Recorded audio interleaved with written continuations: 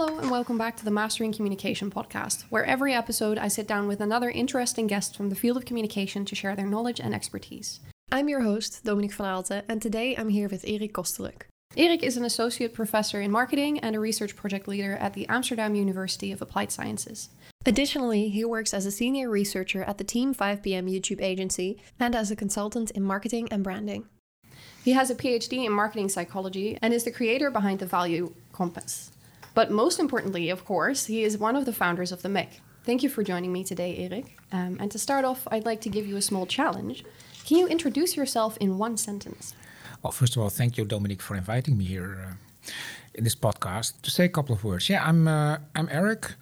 I'm a passionate branding specialist. We can say it like that, and work in that both in the academic field and the professional field, and hope to be able to make that bridge in the coming 20-30 minutes for you.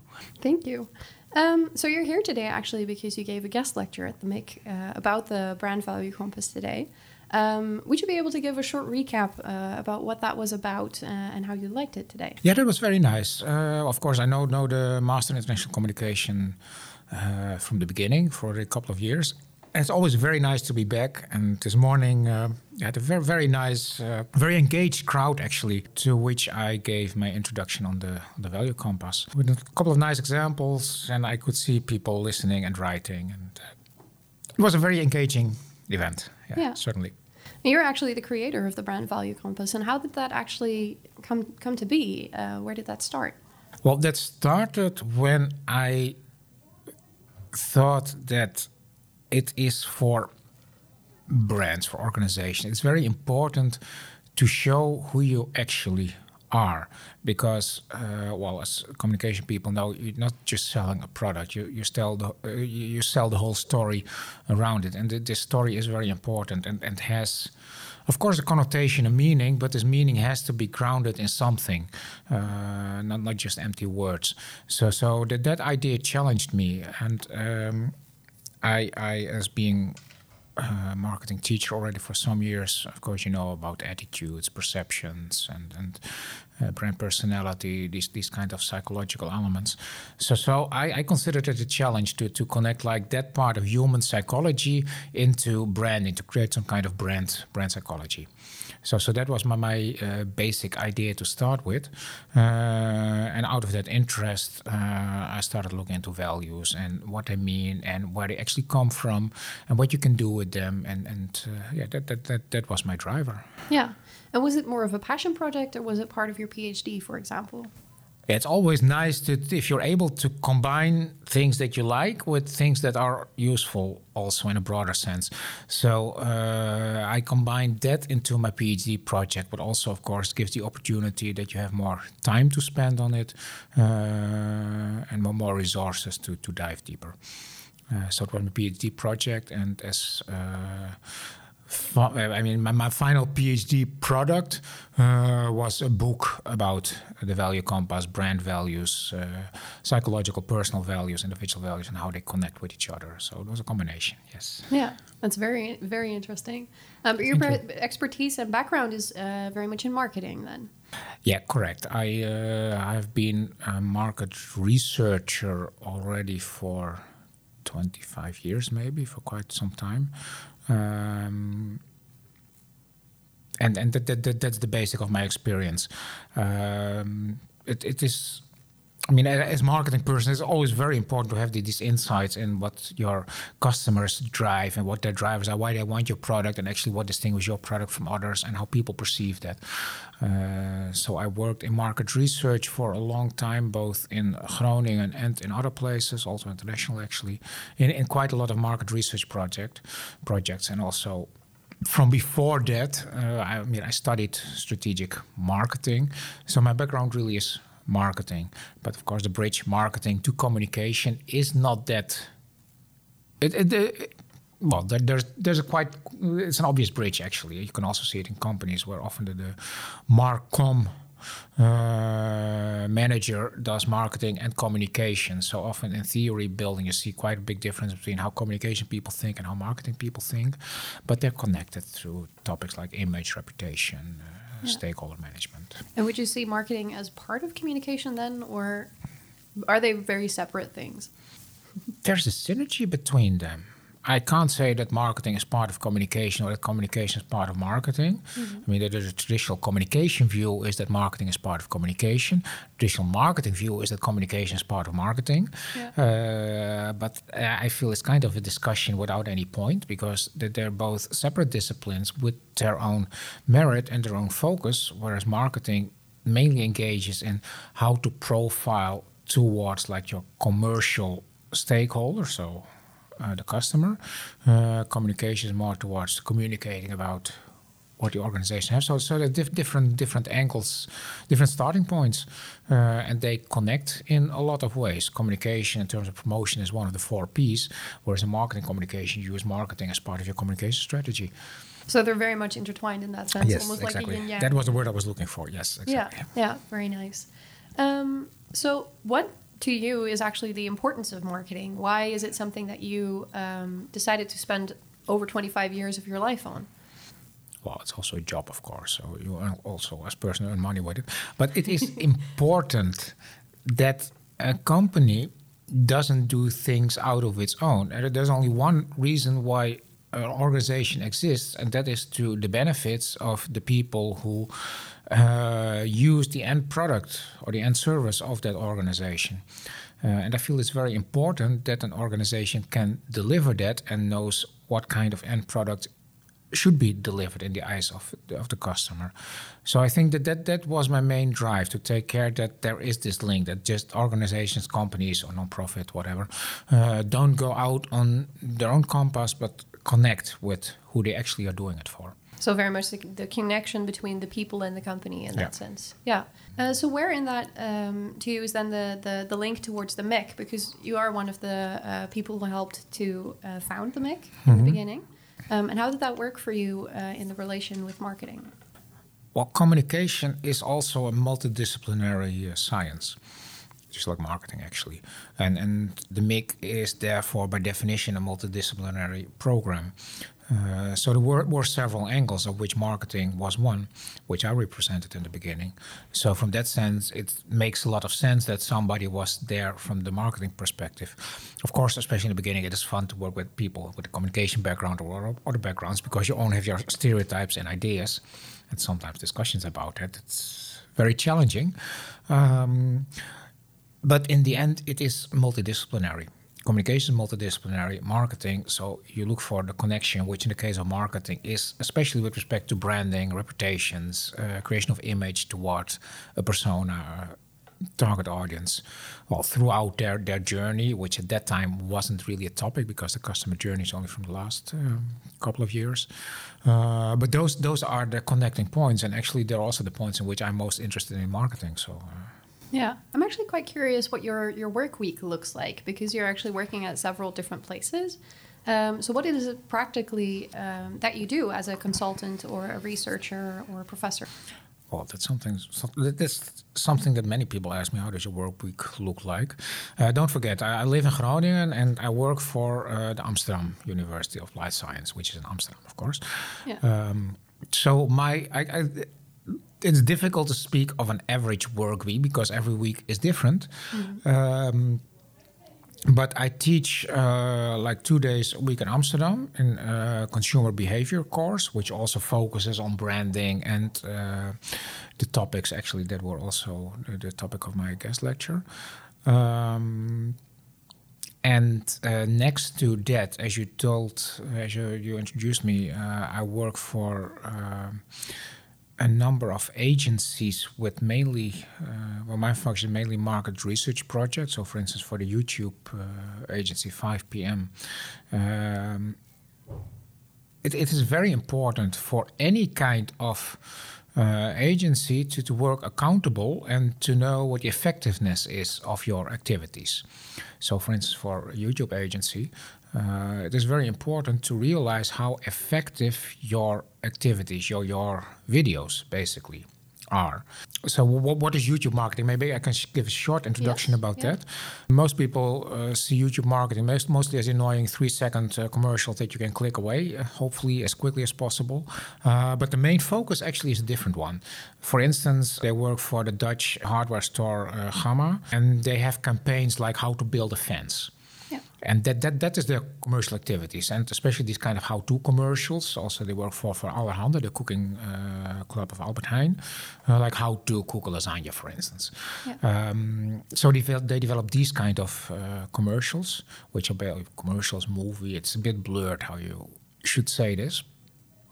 But even then, of course, a company only invests in those movies if they contribute to their communication objectives or marketing or Marcom in this case, Marcom objectives. So what we do is measure them based on a marketing funnel. So we measure the brand awareness. We use the Net Promoter Score to check to what extent people want to share this commercial or are positive about it. Engagement. We developed a couple of metrics. And what we do basically is you have the group of people that saw a commercial, a couple of commercials, versus people who did not see commercials. And based on Google Analytics and Google stuff, you know which people they are, so you can collect them in your sample. And then you compare in both groups what actually the brand awareness or the brand engagement is. So a lot of investment actually in these brand effectiveness measurements. Yeah. Which is a core thing. And basically what I do there is every time that the campaign is finished, you evaluate the campaign and organize the research about it and transform that in a report in the end to the so it's very client. much about making sense of the metrics and the analytics that come out of one of these campaigns.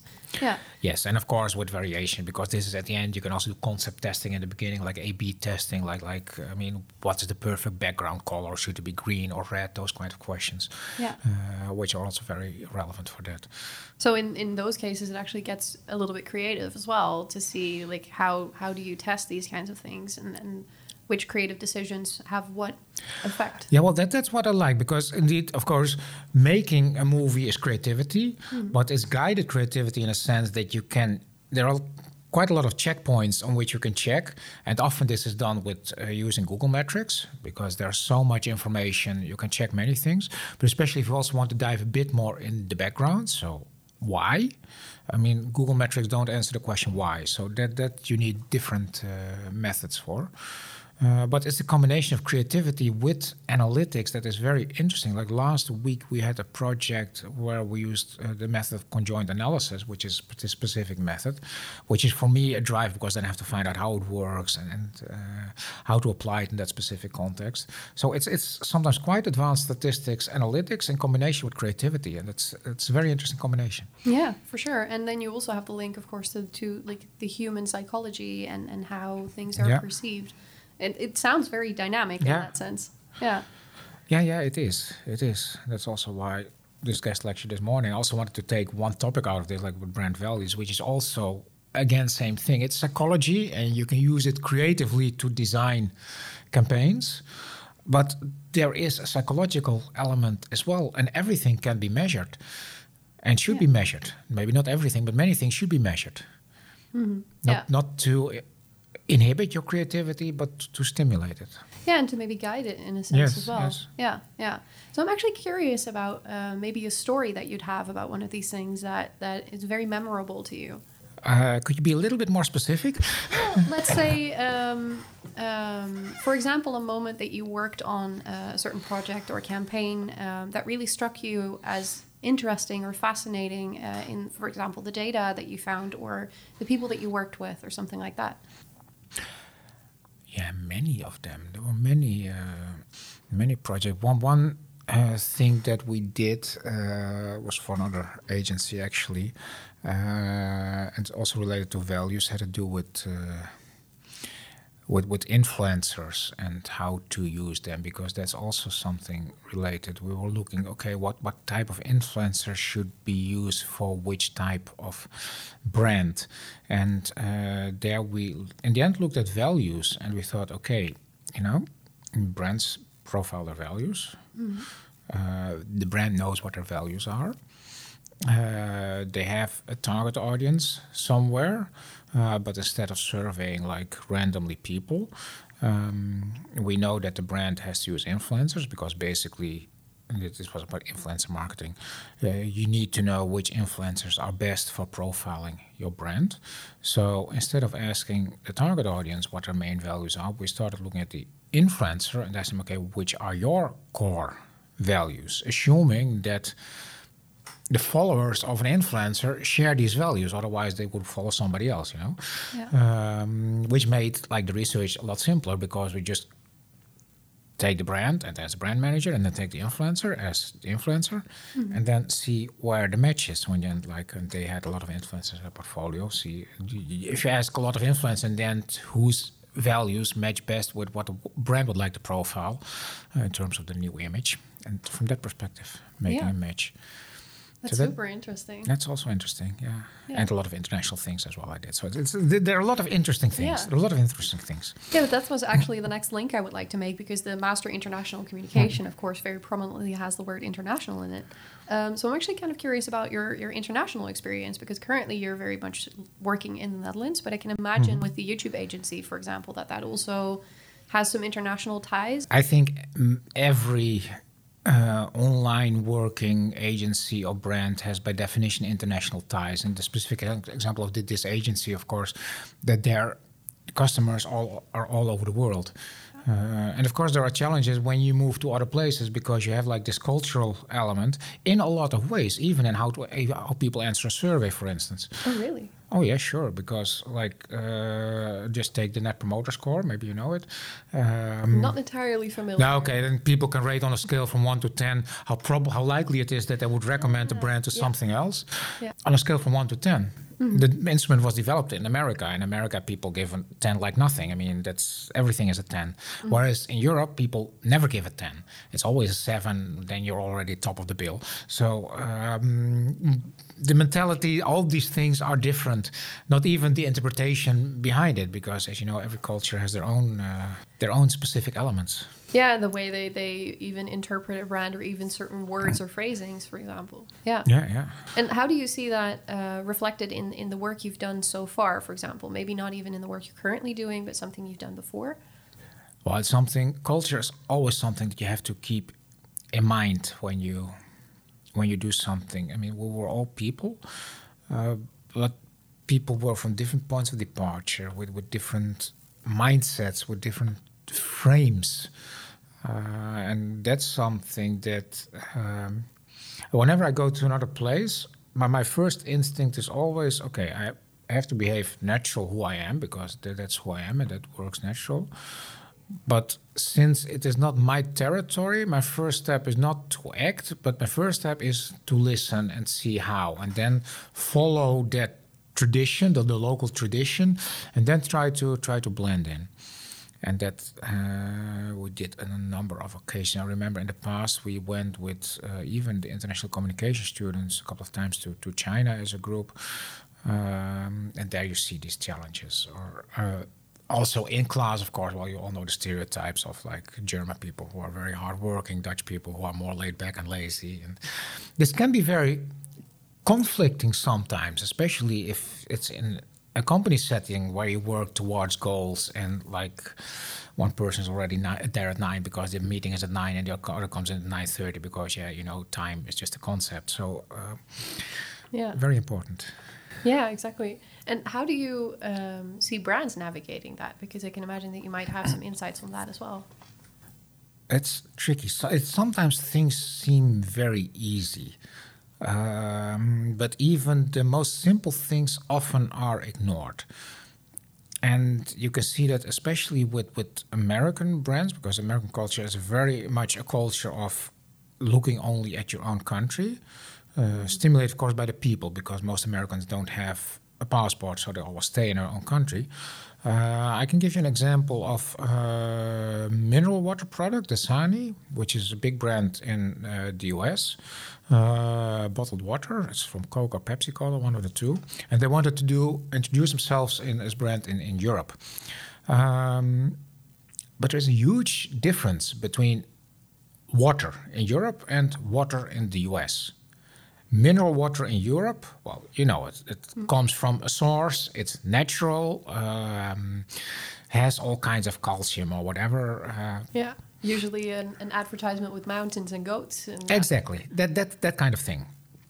That's our vision of mineral water. Yeah. The vision in America of bottled water is water that is chemically purified, pure, no bacteria, no natural nothing, because it's dangerous.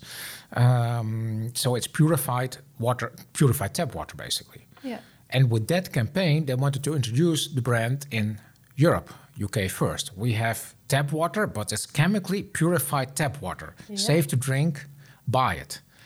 Well, it was a complete failure, of course, because it's not our concept. We don't buy chemically purified tap water, because in most countries you can just drink your tap water, and if you don't like it, you take the real thing. So these kind of bridges, people often forget about it, because even, and that's the most surprising thing. I mean, it's everybody can overlook things. That's not bad. But if you imagine that this is a company that has $1 million budget, working with people that have high salaries. Yeah, you'd expect that. You would expect that somewhere in the team, somebody raises a finger and says, this is not right. Yeah. But apparently it doesn't. So this is also where, and sometimes it's very simple. As a student, you often wonder, okay, how can I make a contribution to this world? And you start thinking big clouds, complicated things. But sometimes it's this basic.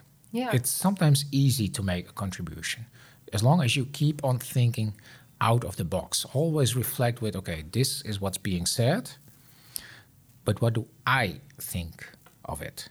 Yeah. And then, correct, I mean, you can also be wrong, but then put that against each other. What do I think? What is being said? Okay, what is the right way? And if you think that what is being said is not the right way, speak up your voice. Yeah, because it might just save $1 million campaign from having the wrong tone of voice somewhere, for example. Yeah. Might save $1 million campaign, or in other cases, just your own self-value, that you don't go against something that is not to your own principles. Almost circling back to the values, like exactly. also stay true to what you personally value. Exactly. Yeah. Yeah, very nice. Very nice full circle. And actually, we're almost at the end of the time. So I have one more question for you that I ask every single guest.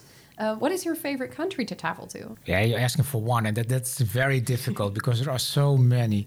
Top 3? Yeah, top 3. I've been in China a couple of times, and that was, from the cultural point, very interesting because there are so many differences. So it was a very interesting experience. I lived in the US for a year in Arizona, and I really loved it. I really loved the way of life there. Fantastic. Once, I think that's an interesting story to end with. It's always the people and nature, of course, also, but the people point of view is interesting. Once with friends, it was 10 years ago or something, we had this crazy idea around Christmas that after a couple of drinks, one of my friends had family in the Gambia, in Africa. And halfway the evening, we came to the conclusion, we can drive there. We bought an old Mercedes, and 1 week later, we were driving across the Sahara. Wow. Seeing all those countries, and amazing. Yeah, that's fascinating. So, always look for adventure. That's a very, very nice note to end on. Yeah. Thank you very much for joining me today. You're welcome. You're welcome. Thank you for listening.